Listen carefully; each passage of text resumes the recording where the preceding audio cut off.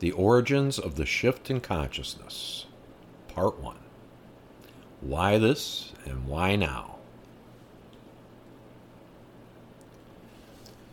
Two of the most challenging aspects of speaking about these subjects are translation and distortion.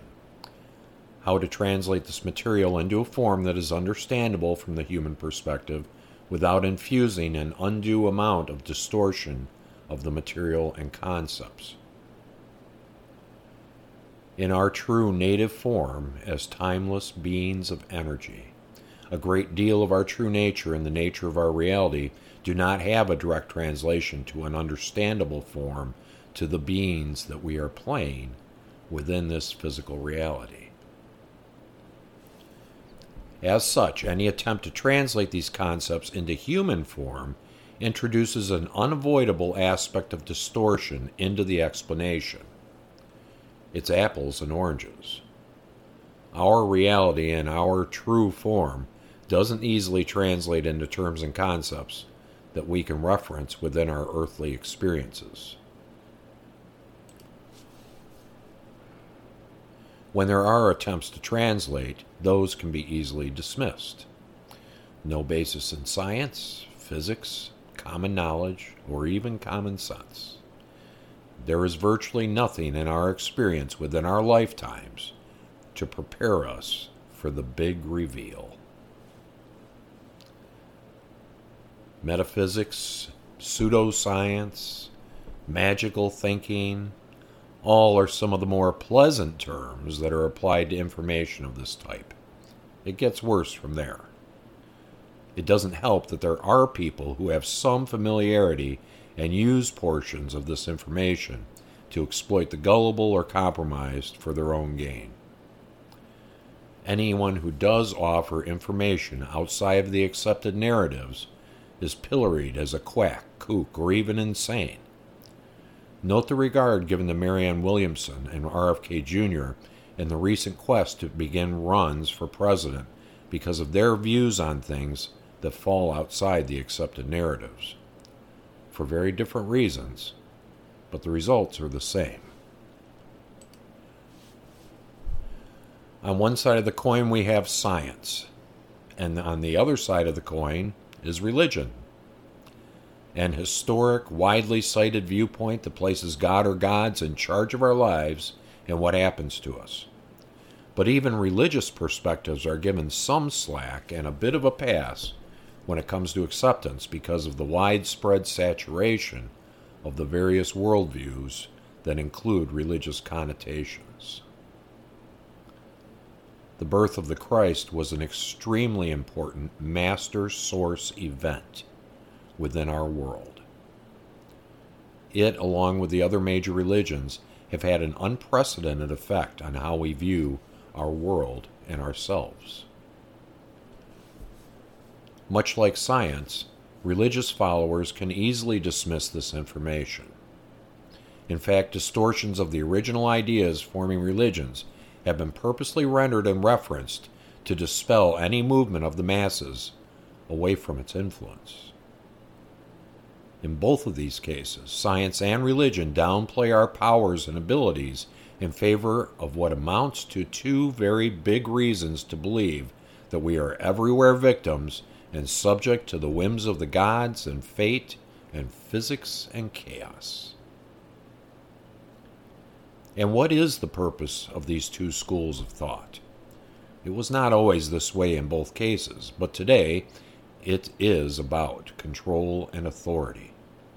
In effect, religion and science are cuts, read cults, of the same cloth. Both with very different vestments, but effectively usurping the power and importance of the individual. Let me say clearly, neither science nor religion are bad. They are not wrong. They both fill a need, play a role in our reality. It is in how they are wielded that they become problematic for any type of exploration that moves beyond the confines of our known world.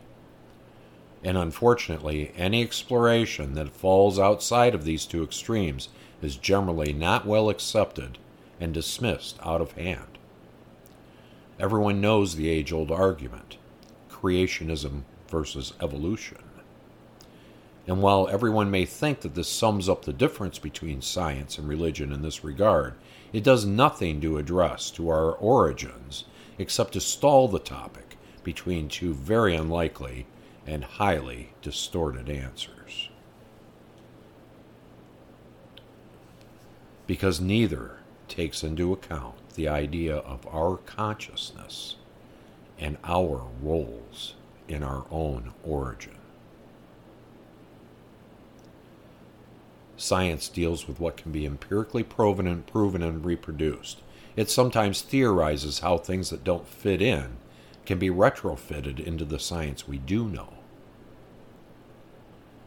Religion relegates to the dustbin of heresy anything that varies from whichever historic religious text we subscribe to. It unfortunately becomes an oversimplified fairy tale whose purpose was to empower, but was subverted into a way to disempower individuals and misappropriate any idea that we may have that places ourselves in a position of importance, or simply said, the primary position. Science has been subverted in the same way. If one is not a doctor or professor or professional in the field that we may be considering, we are told that we can't possibly have information that is accurate and or relevant because we are not vested with that kind of authority. We have not garnered it or earned it. In this sense, science and religion approach new information in very much the same way, discounting the individual as being unworthy of knowledge that is outside of accepted paradigms and narratives. And in the age of Twitter, anything that falls outside of accepted narratives is subject to ridicule, cancel culture, and deplatforming. It doesn't even stop short of declaring one an enemy of humanity for daring to step outside of the box. In both cases, we can't be trusted to know anything ourselves.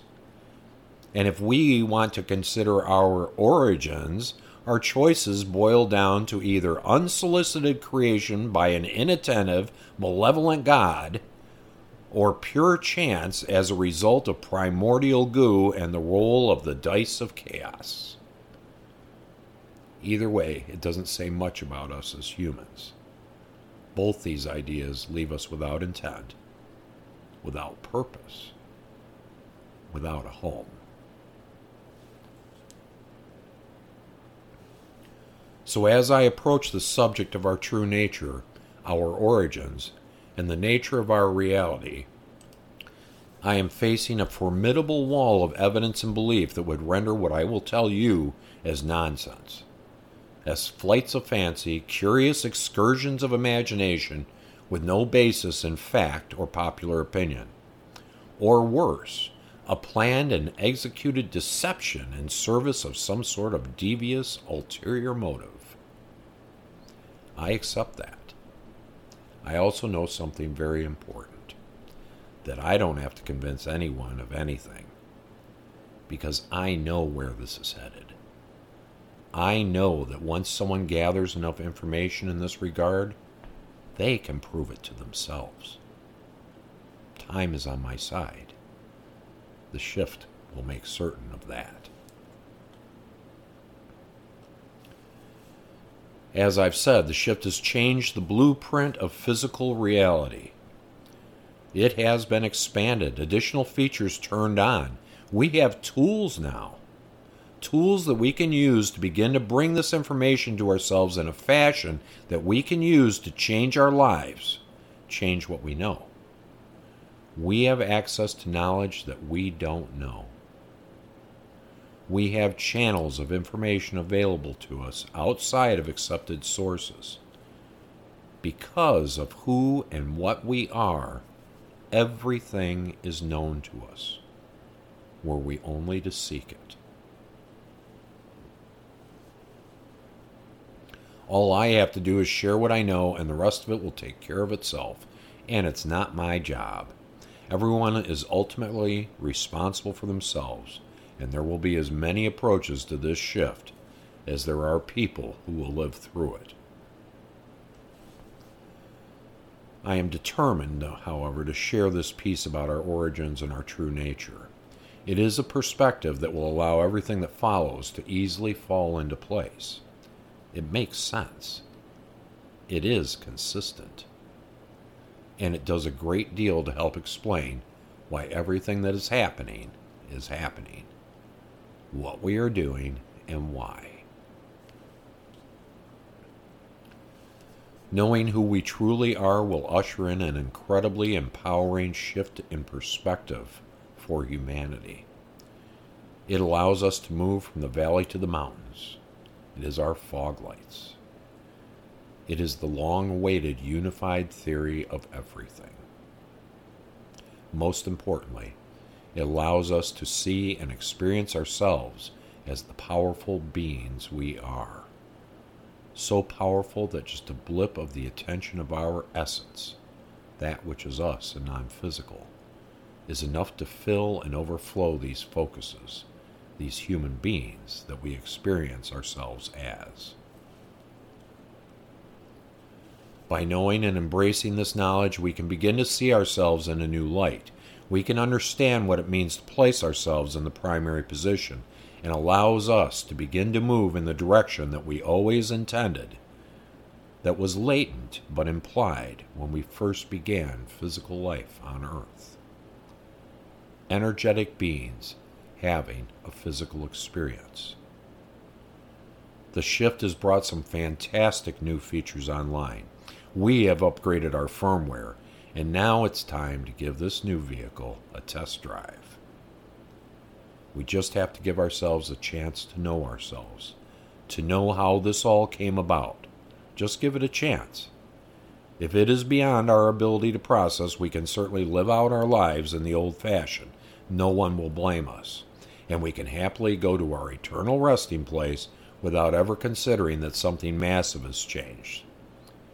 We will, eventually, find out, whether it's here or beyond.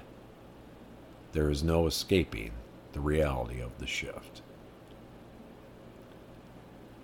In Part 2, we will translate the story of our origin and see where that might fit in to our human experience and the nascent shift of consciousness.